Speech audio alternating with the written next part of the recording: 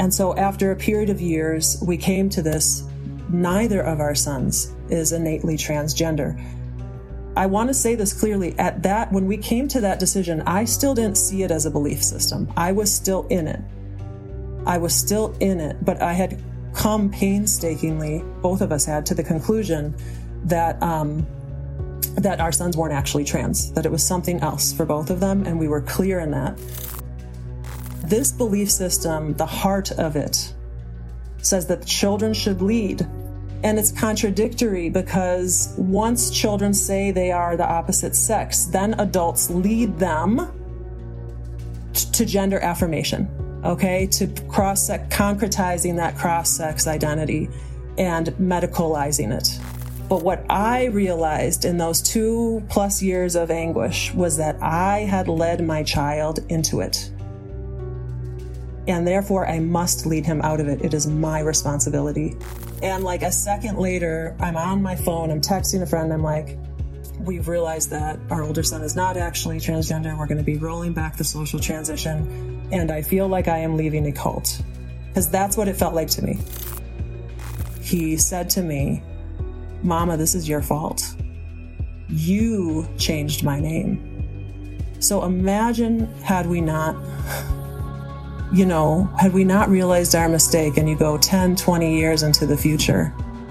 Imagine that, Mama, this was your fault then.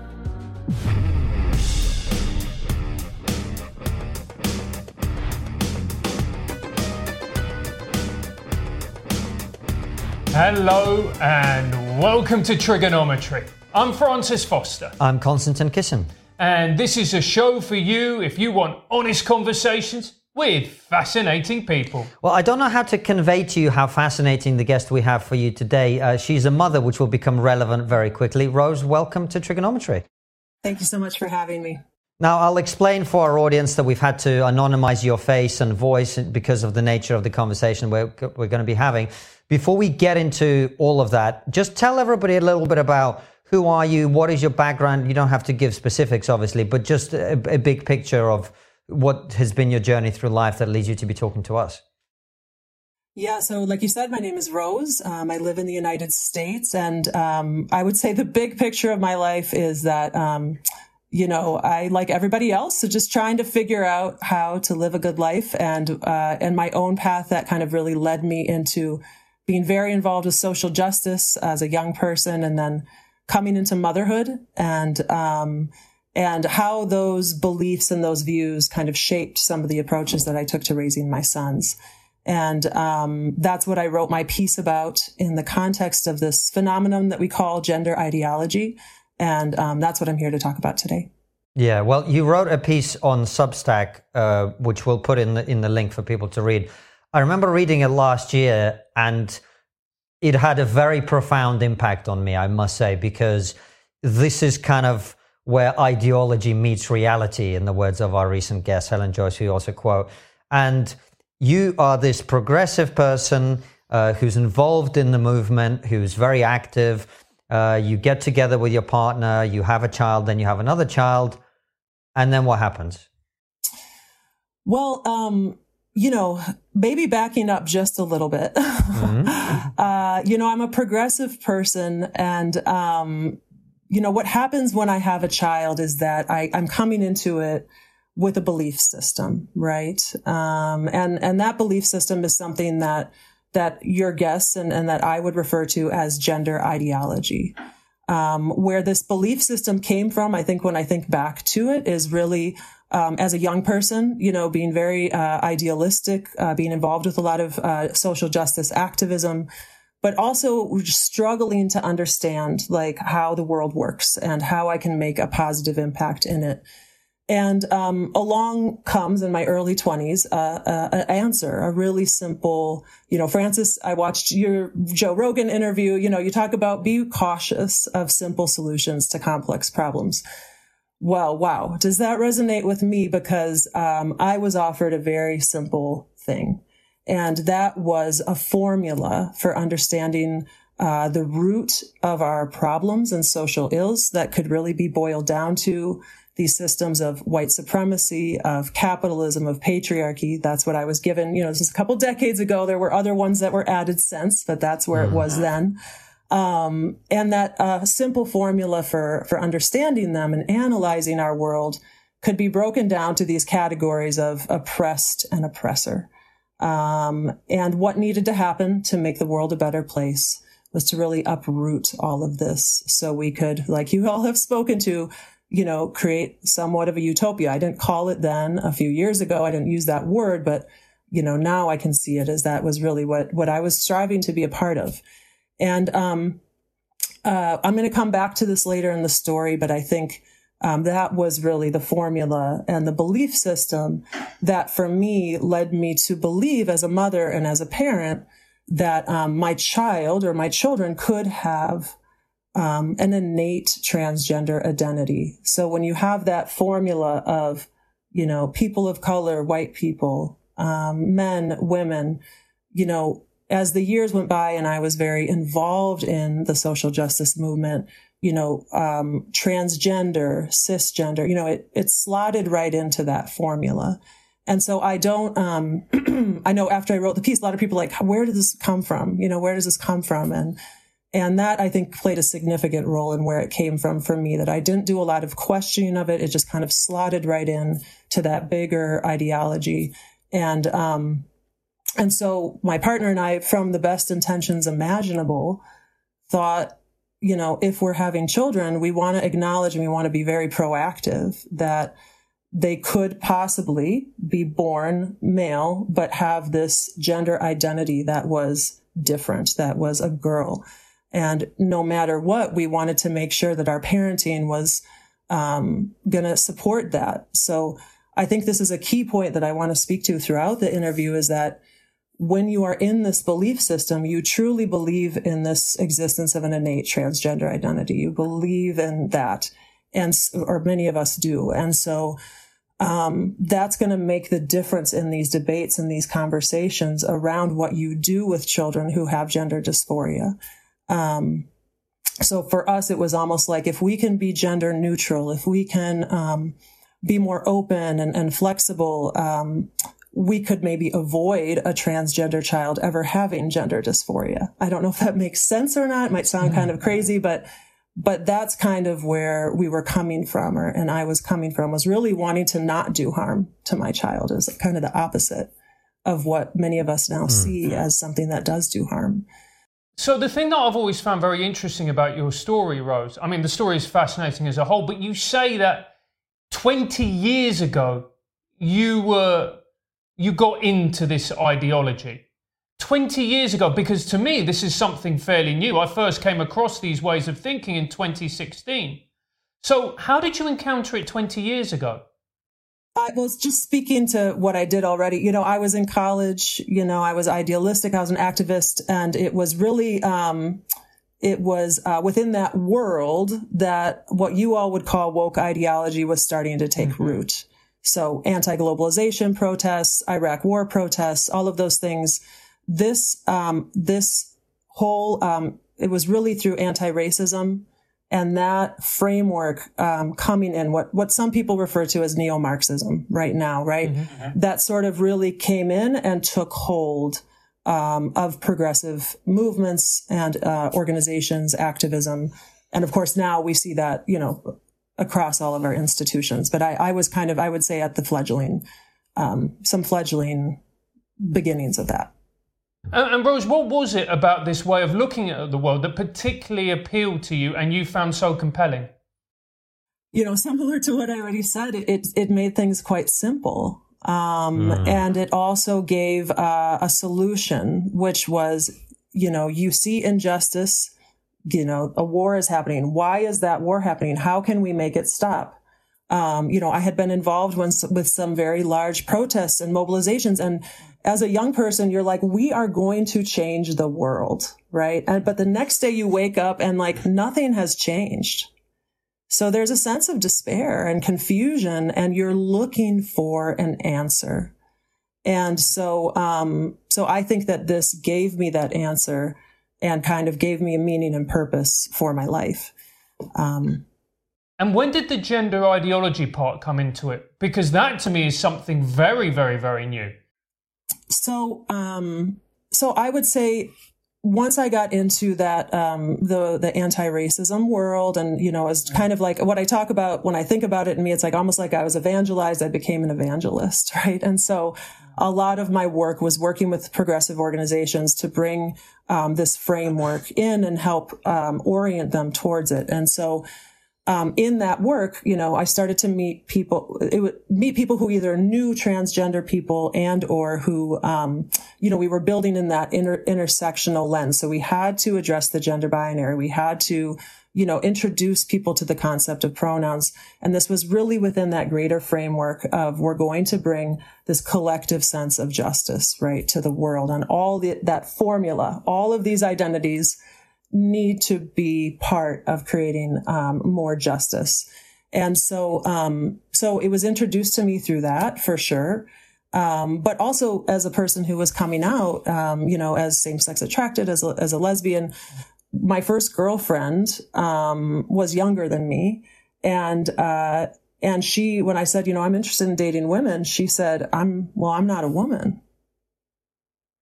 So when you're like falling in love, and you're going to get on board, and you're going to do what you need to do to support that person's, expression of who they are.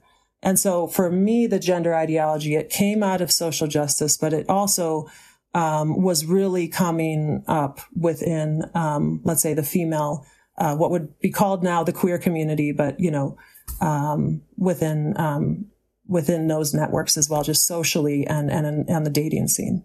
And so coming back to the story of your family, Rose, the short version, the Cliff Notes version is you had 2 kids, 2 boys. The first one was quite gender non-conforming, you might say. He's probably on the autistic spectrum, a bit different. And you raised him in this gender neutral way because you believe this is in his best interest.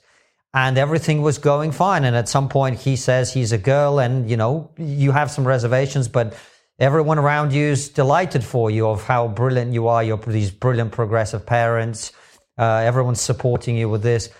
And then your second boy, who is not gender non-conforming in any way, who's just a normal boy, he says he is a girl. And at this point, the light bulb goes off, right? Tell us the story.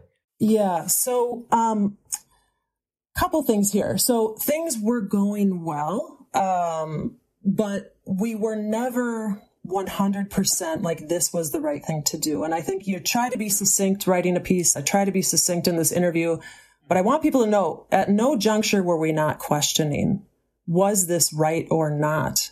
Part of what the ideology did for me that I came out of was when you have questions and doubts, you tell yourself that that's transphobia. Okay. So there's this self-reinforcing kind of circle loop of keeping you in something, even and maybe especially when you're uncomfortable with it.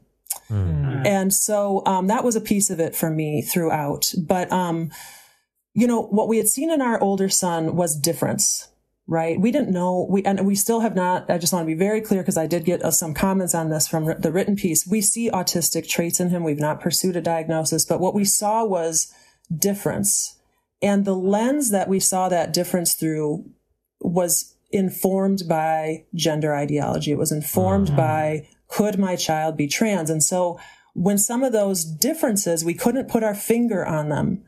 But at the same time, he was kind of had this affinity to females and female things. So because of the lens we saw that difference through, that's what led us to question whether he was trans.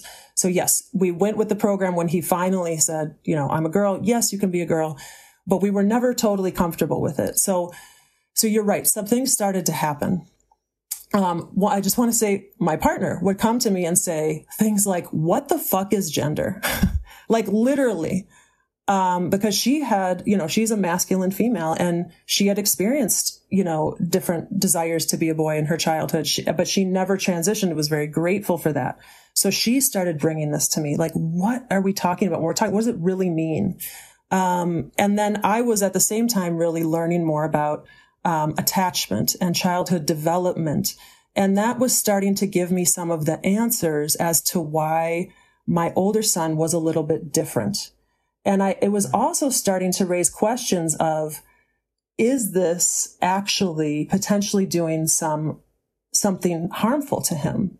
Because I could see some of these things more clearly, this identification. And so that's when our younger son, at 3 years of age, starts saying, I'm a girl. And, when you're an affirming parent, because that's what I would say that's why some of this story is so unique, is that we were what you would call affirming parents, what parents are being told to do in this gender affirming approach.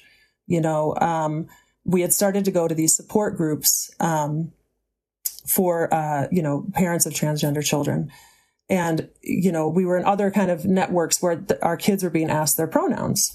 And so our younger son starts to say she, her, and we're just like, hold on a second. No.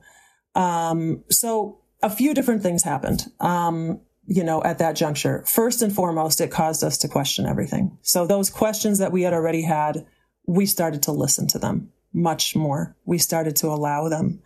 And for my partner, I was still like, but no, we know our older son is because of all of these things. And she was like, no, we know our younger son isn't. Our older son is likely not either. But we took this to the group. We took it to the gender therapist. And I think that's one of the most shocking parts of the story when I look back, is the fact that we walked into that therapy appointment, said our four, I can't remember if he was 3 or 4 by the time we went to the therapist. And we started saying he's a girl too, but we think it's because he wants to be close to his older sibling. And she said, well, immediately she switched to saying she for our younger son, just within literally seconds. You hear these stories of, my child wasn't assessed. Assessment doesn't exist when you believe that someone is innately trans. Assessment is actually in violation of that. So when you're 3 assessment is transphobia. Correct. So because you're doubting that person and you're saying there's something wrong with that innate identity, right? That innate self. And so bam, she, her, you need to change her pronouns at home. And miraculously enough, when we doubted this, we questioned it, we're like, okay, we'll give it a try. When I did that and I tried to connect with my younger son that night, oh, you're my girl. I love you so much. He said, no, mama, don't call me that. And so it was just one of those things, that another thing where I was like, this isn't right. Something's not right here. And so we did a very deep dive, in deeper into these questions of attachment, and where we actually saw those differences then from my older son as both being, what might have given him that affinity. So when you talk about kids who are on the spectrum, for example, they have difficulties with personal attachment. And so whereas my younger son wanted to be the same as his older brother by saying he was a girl, what we came to see from my older son in part was that he had that same drive for sameness, but it was towards things, because it was too vulnerable for him to attach to people. And so that feminine, I like the barrettes, or I like the flowers, that we saw through that lens of that could mean he's trans. Was that a function of that, psychologically? And we also saw that those special interests changed over time. So we started to see, like, this is actually not about this gender essence. It's really about him, in a deeper emotional process. And so after a period of years, we came to this, neither of our sons is innately transgender. Mm-hmm. I want to say this clearly. When we came to that decision, I still didn't see it as a belief system. I was still in it. I was still in it, but I had come painstakingly, both of us had, to the conclusion that, that our sons weren't actually trans, that it was something else for both of them. And we were clear in that. One last thing, this is really important that I want to say, is that this belief system, the heart of it, says that children should lead. I just want people to hear this. This is so critical. And it's contradictory because once children say they are the opposite sex, then adults lead them to gender affirmation, okay? To concretizing that cross-sex identity and medicalizing it, okay? But if you're going to call it a religion, if you're going to call it a belief system, whatever you call it, the sacred core is children must lead. But what I realized in those 2+ years of anguish was that I had led my child into it. And therefore, I must lead him out of it. It is my responsibility. I am the one who's taking him off. I saw it as a highway.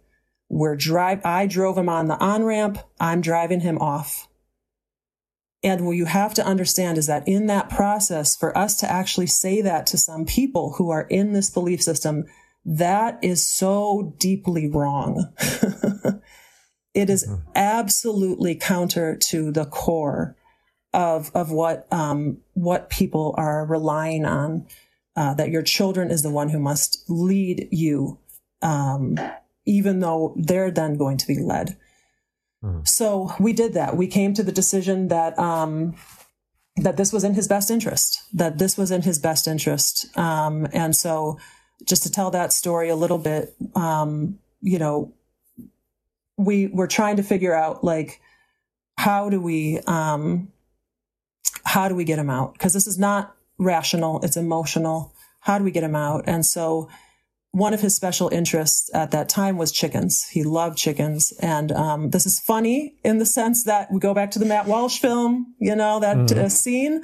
So chickens played a role here too. But what we decided to say to him in a way he could understand emotionally was, you're a rooster. Honey, you're a rooster. And so I came up with some bullet points, for this conversation. I sat him down. And I said, I'm so sorry that I told you something different. Now I know more. I was wrong. And you are a rooster. I know that means that males cannot be female. It also means that a male can't be a girl, because he always knew he was male. But we had this, like kids are going to understand the difference between gender and sex. But anyways, you cannot be female. That means you cannot be a girl. And I know it feels like you can't live without it, because once it was in, it was locked real tight. Okay. And this is part of that psychology that we don't get to when the ideology is keeping us on the surface. We don't get to that deeper piece.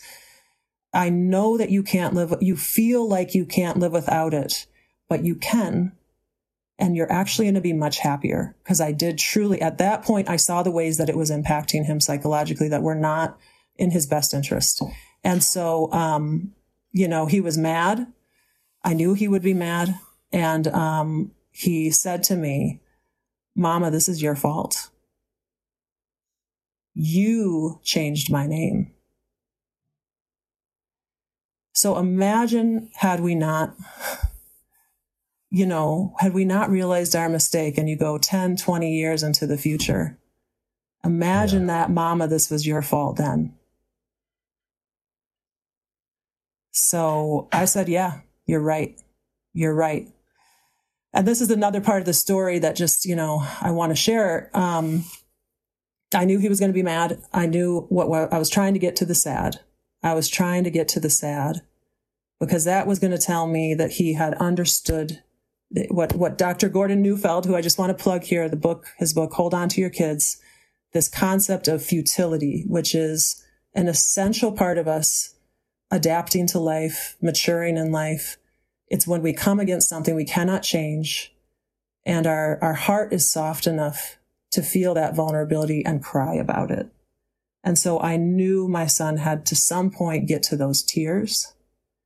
where he was accepting something that he couldn't change. And but the MAD came first, and I decided we're going to go on a bike ride. I'm going to let him lead. I'm going to put him in the front because I knew these dynamics were at play. And as we're walking out the door, getting on the bikes, he turns around to me, and he had this with a lot of these highly sensitive kids and autistic, spectrum kids. It's like there's this they're less mature in some way. So he lives in this imaginary world. He, had this farm he was going to create in his future. Called Wildwood Farm. And he turns to me and he just gives me these dagger eyes and he says, "Mama, you are not invited to Wildwood Farm." And it just hit me. Again, this incredible validation for this decision that we were making to lead him off that highway. This is a child. This is a child. He is uninviting me from an imaginary farm. He has no ability to understand the consequences of changing his sex. So in the days after that, he did get to those tears. And what I write about in the piece and what I want to share with you is that I imagined that he would be mad at me for a very long time. And I was expecting it was going to be hard. I was not expecting that the very next day, what I would experience in my son was a great sense of relief, a great sense of rest. And literally, when we talk about being in the lead and how this put him into the lead, that's deeply unsettling for a child. They might express it through being bossy or being, in all these ways we might interpret as willfulness or confidence or tightly holding on to something, but ultimately they need to rest knowing that we've got them, that we're taking care of them. And so when I took that back, he was able to set this adult burden down, and he literally spent the next 24 hours leaning into me. And so even his whole, you could just feel palpably, that he was laying the burden down. The thing that I've noticed, Rose, with, when people talk about this, and obviously, I was a teacher, and I was very lucky in my teaching career. I taught everything from the age of 4, kindergarten, right the way through to 18. And you listen to people's stories, and if you had told our grandparents' generation or our mother's generation what we were doing, they would be saying, well, but that's against everything that we know to be true. That is against every type of instinct a mother has. How have we reached this point where we're so willing to subvert our instincts for an ideology? It's such a good question. It's such a good question. I wish I had the answer. But I do think that it's a subversion of instincts, but it's also an inversion of reality. Like I keep on coming back to that because parents who are in this are absolutely believing they're doing the right thing for their child. So all of those instincts to protect at all costs are there, but it's based on something that is not real. Well, and I think that is the power. That's the power of the belief system. No, I mean, and so I don't know how to answer that question because I think that is the power of having this locked in belief system. Yeah, it's a power of ideology. And this is, I mean, one of the things I wanted to say is the internet is a mean place and people will, have their own views about your story and what your family went through. But I think it's really important that you wrote the piece that you wrote and that you are here speaking with us now, because I think it's important that, as you say, people recognize that, it's easy to think, a bunch of stupid, evil people over there are doing this thing. Whereas actually, you're clearly very intelligent. You're clearly extremely well-intentioned for your kids. But this is why Francis and I have spent so much time talking about this issue, because ideology is incredibly powerful. And if you find people who are looking for meaning and purpose and want to feel good about themselves and want to, quote unquote, change the world, then you give them a system of beliefs that preys on those desires and offers them these oversimplified solutions, you can get a lot of harm done without anybody ever wanting to do anything bad. Yeah. Yeah. And so let me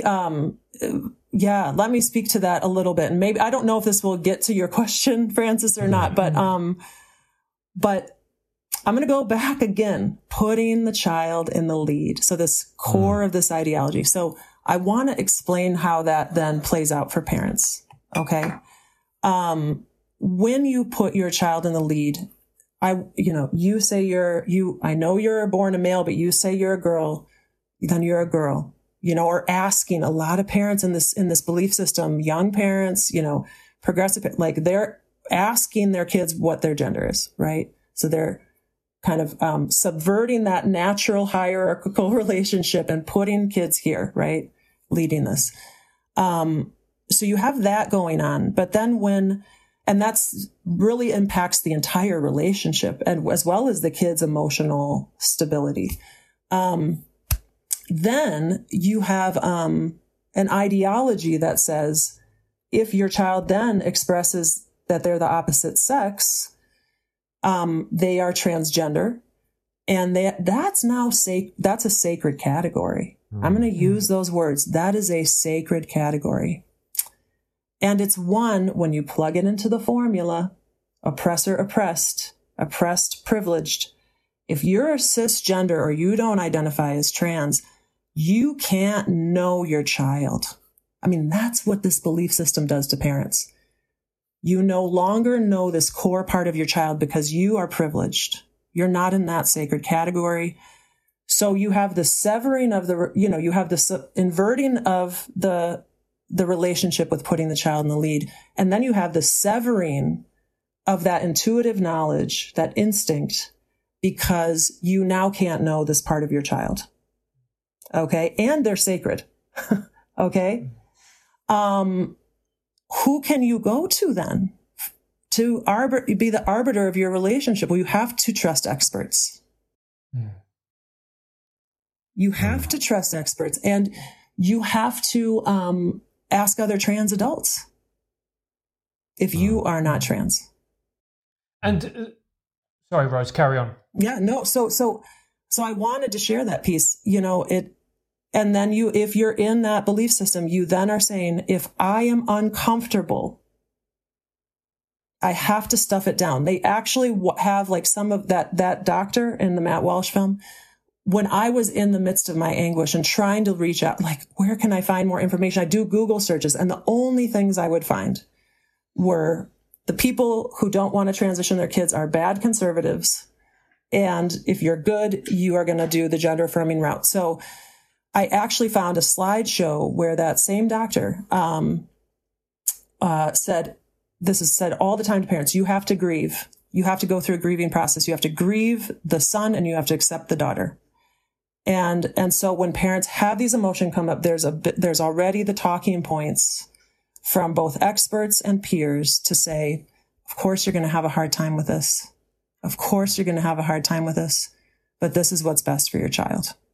And Rose, that is a really shocking thing for me. It's the experts, the people who have been trained, the people who are experts, the people who should know how to support children and diagnose them and put in structures and treatments in place that help children who are having some kind of mental suffering, whatever it may be.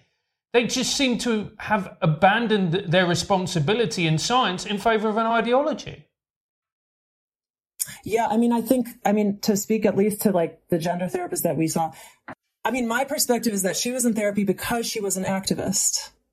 Right. I think a lot of people at this point are entering these professions as activists. Yeah. And this is one of the things that I found incredibly worrying about what you wrote, because based on what you're saying, it's like the moment your child says, I'm the opposite to the sex that I was born, and you go to all of these different people. It wasn't just therapists, it was also the entire community, right? It was people clapping along the transition. Right. Now it wasn't everyone in our community, but certainly most the general tone was, you're doing the right thing. So yes, definitely. We went to a few different support groups, and one of them, we were just like, told our story. We're like, did we do the right thing? Did we do the right thing? And they're like, you guys are amazing. You guys are amazing. Your child just told you one day and you changed his entire life. That's just incredible. And her entire life, surely. And did it have initially positive things at the start? Did you initially start to see with the older child, initially, that he actually had some more positive moments? Maybe he became happier. Did that sort of assuage your fears at that point? He was never unhappy.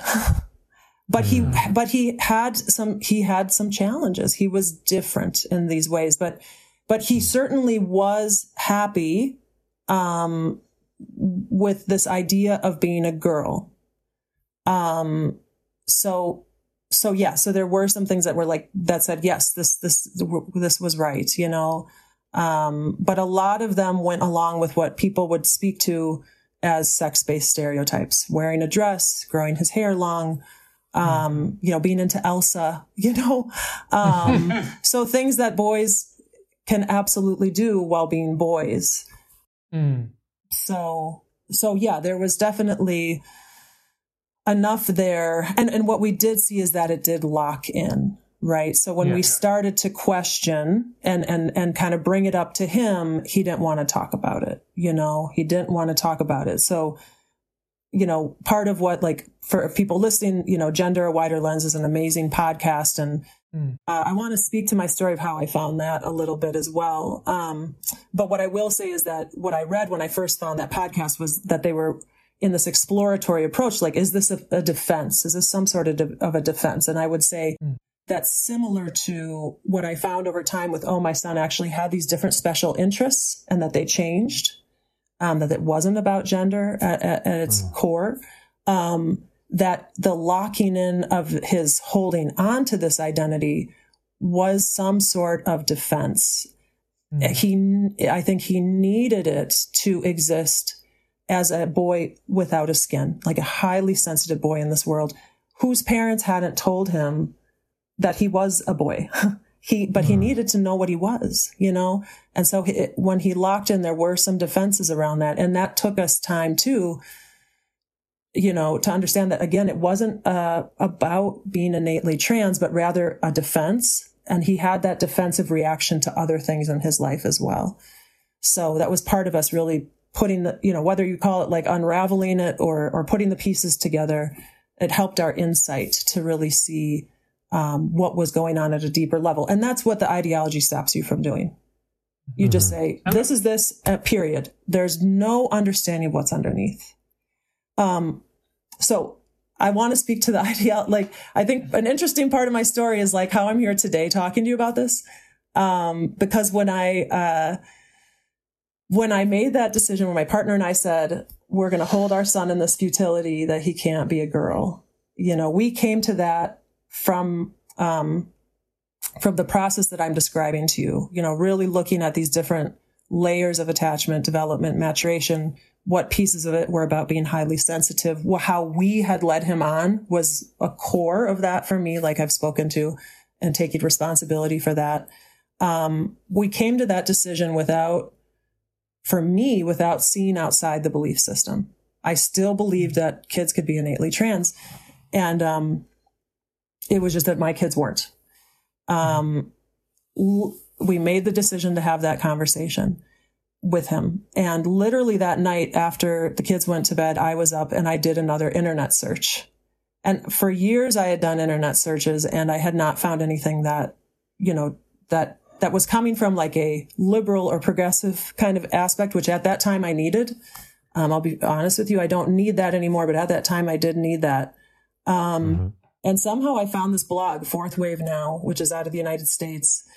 And on that blog, they were saying, we support lesbian and gay people, but we do not support the medicalization of children around gender identity. And they were also questioning social transition.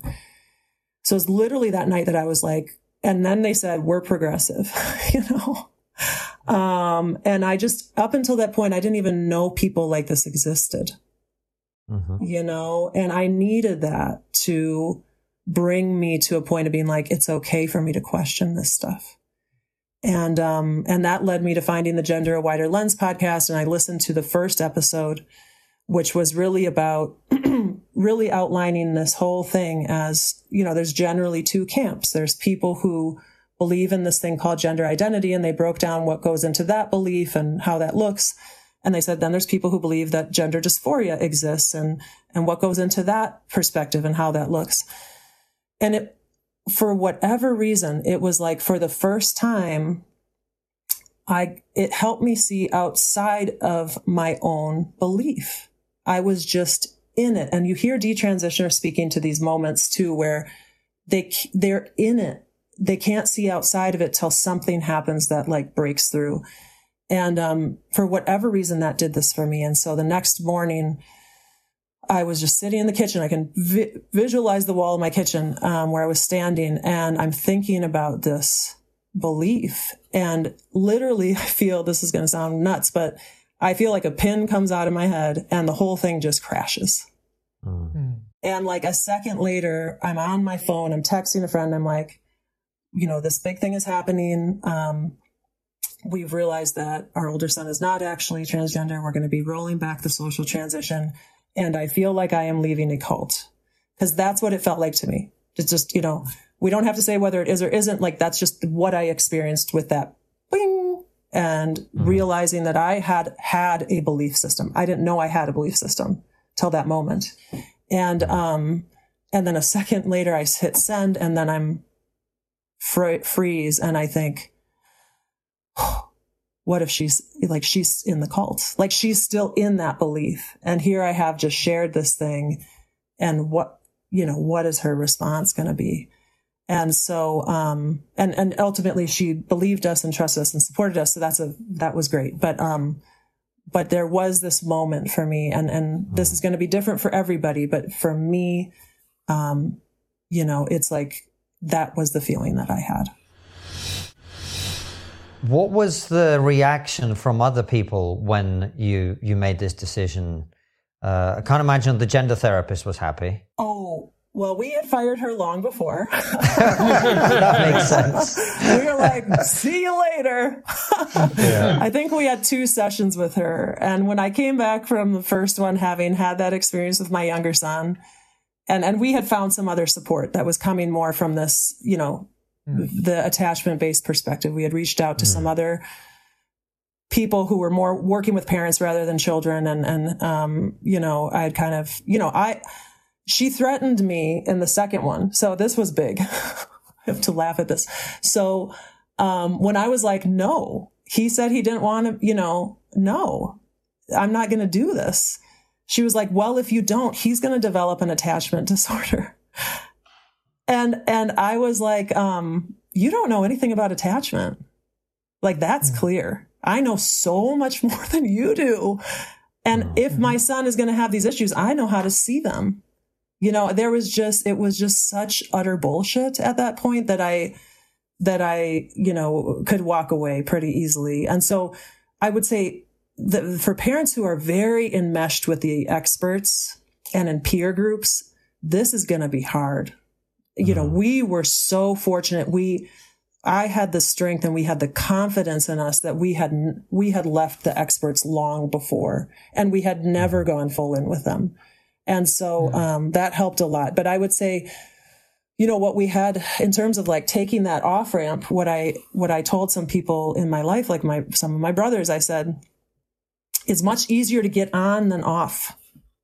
And, so getting off was hard.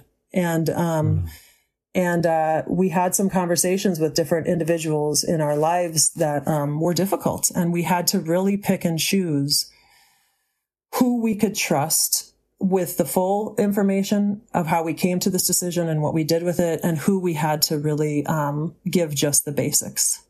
And we had to kind of navigate through that. And we did have one person in our life, a couple of different people who were like, trying to get us to go to counselors. We had, we're like, no, we're clear. We're good, And And we did have, you know, a kind of a teacher of our children's past who we had shared some of this with, and who really, you know, is deeply in that belief system enough that she, you know, was like, I can't believe you're not letting your kids choose their pronouns, you know, really unsettled by that aspect of it. And so we just had to navigate it. There was nothing else to do. And I think that anchoring for me in, I led my child into this. It was my responsibility to take him off, was just what held me solid through all of that.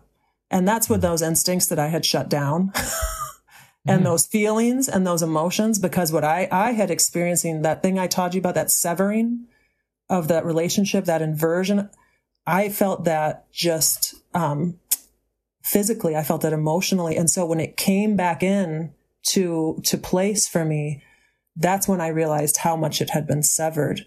And so nothing was going to stop me from defending it at that point. And Rose, how are your sons now? I think they're both doing great. Yeah. There was a time period where it was much harder. I will say for my younger son, as soon as his older brother was his older brother, he was like, great. You know, I'm good. He had more distress. He was very distressed. Yeah. And I want to tell this story really quickly. We never social transitioned our younger son, like I spoke to, but he showed so much distress over it. You know, it was so ironic that our older son had no distress. We transitioned him. Our younger son had a ton of distress, and we had to, at that point, hold our ground and not do it because we understood what was underneath. And, but there were some... Rose, I'm sorry to interrupt. What was the distress caused by? By this drive to be the same as his older sibling. Yeah. Conflicting with the fact that he also knew that he was a boy. No, the fact that we wouldn't let him use she, her pronouns. So after that moment in the hey, you're my girl, and you know, I love you, and he said, don't call me that. Right. He continued to want to be she, her. Always, keep in mind, this was always and practically only in the context of when they would go out and his older brother was she, her, in like a camp setting or the after school program, whatever it was. That's when it was most distressing to him. He was away from us and he needed to be close to his brother, and he needed that closeness through being the same. And we weren't letting him do it. And so just as an example of that, they went to camp. He was 4, his older brother was 6. And his older brother was with the girls, he was with the boys. He came home so upset, just so distraught. And I kept on going back to, we're not changing this, He looked at me, he's 4 years old, and he said, Mama, when I hear he, it means shit.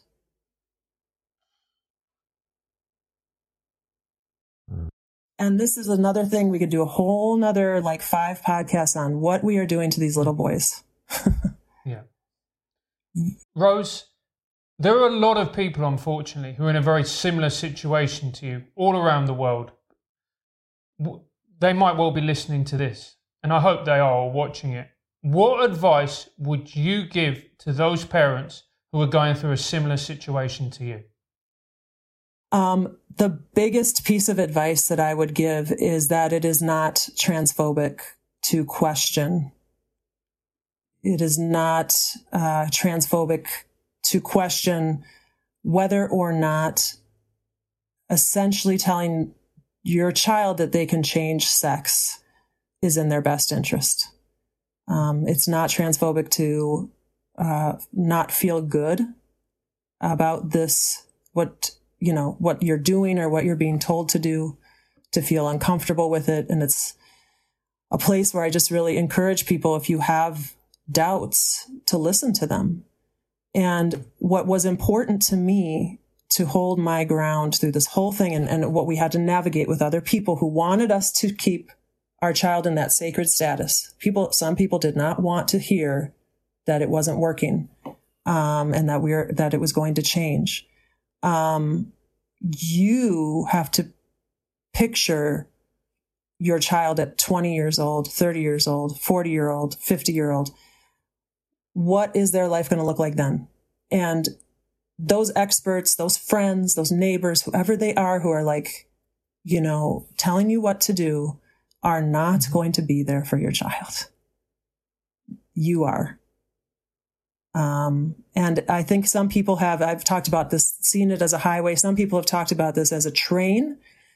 If you are affirming your child currently, you have put your child on that train. Your child is on a train and it has one destination. Okay. And, I just say, I did it. You can do it. You need to have the courage to grab your child's hand and jump off. And there may be distress, there may be anger, there may be tears at the impact, but just be patient, stay calm, and over time, healing will come. And Rose, what are your thoughts on, as a consequence of your experiences, on the idea and the ideology itself? Like, obviously, I think you've probably shifted somewhat in your opinions, but how far did you go the other way, I guess is what I'm asking. Do you think no one's trans? Do you think some people are? Like, what are your overall thoughts on that whole thing? I would say, it's an ongoing process of reflection for me. I absolutely, I have people who are identify as trans in my life, and who I love, who are adults. And, I think just like I'm speaking to, for my own process, that there's going to be a complex set of factors that go into that identification for adults. I no longer believe that this is something that is innate, that is born in people. And so that whole piece, was important for me to come to.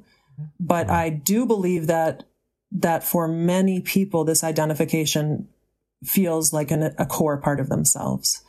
And I do think that a lot of that is likely coming from this belief system, and it's not that, that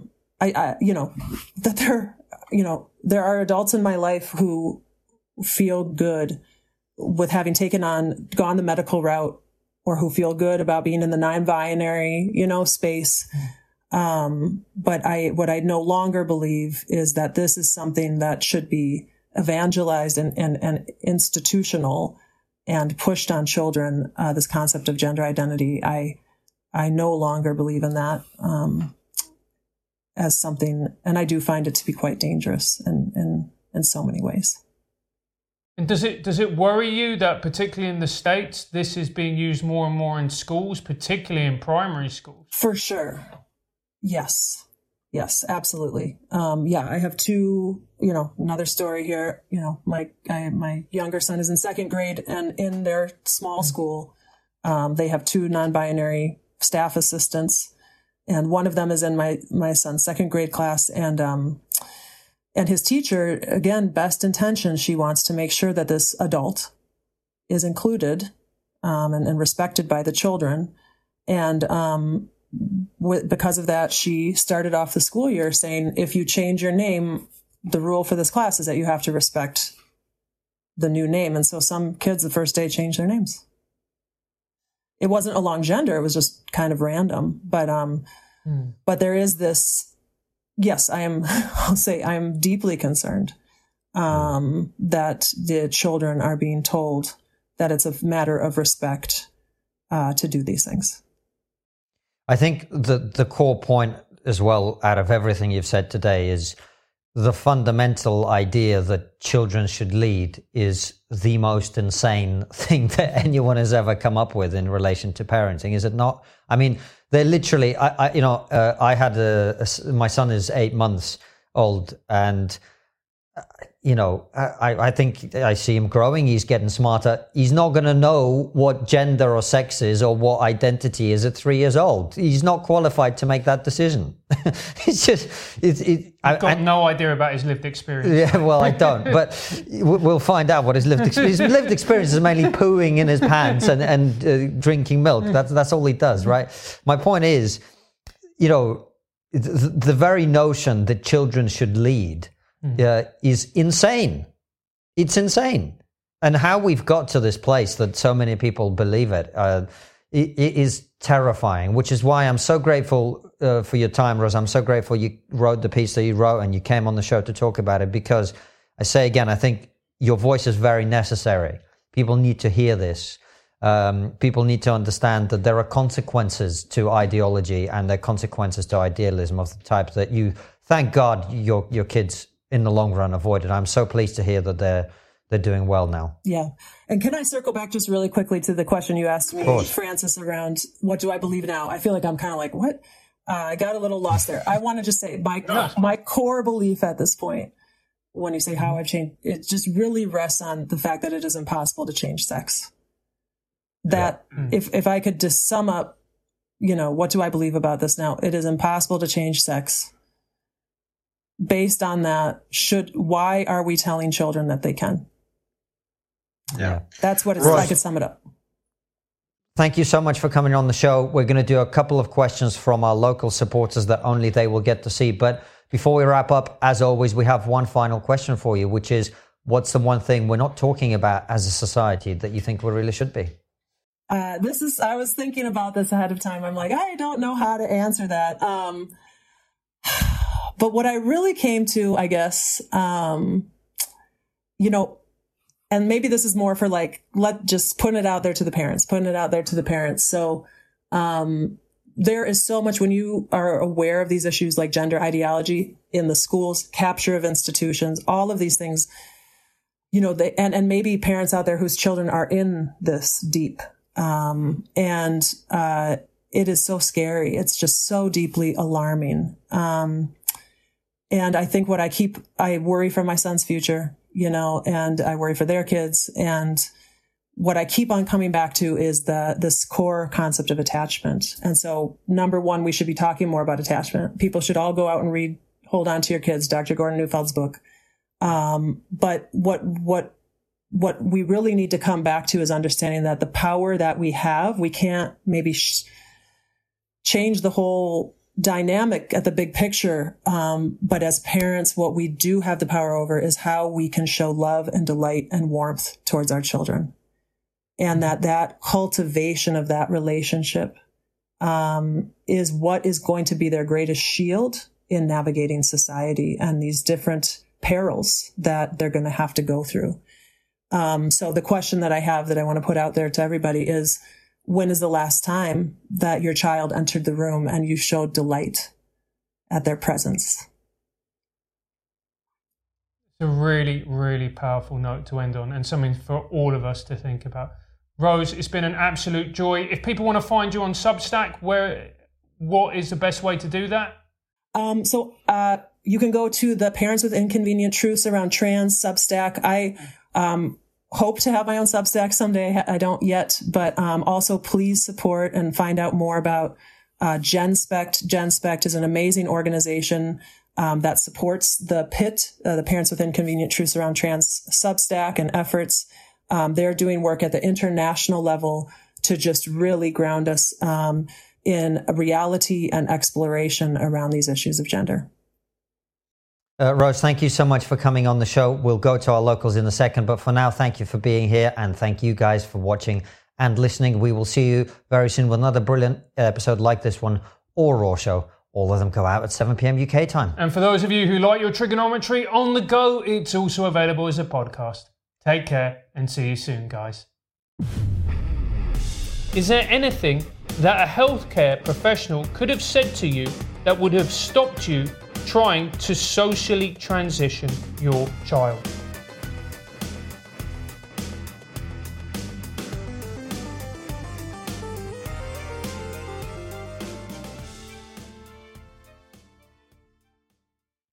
Before you go, consider joining our exclusive member feed. As a member, you'll get ad-free and extended interviews. Click the membership link in the podcast description or find the exclusive episodes link on your podcast listening app to join us.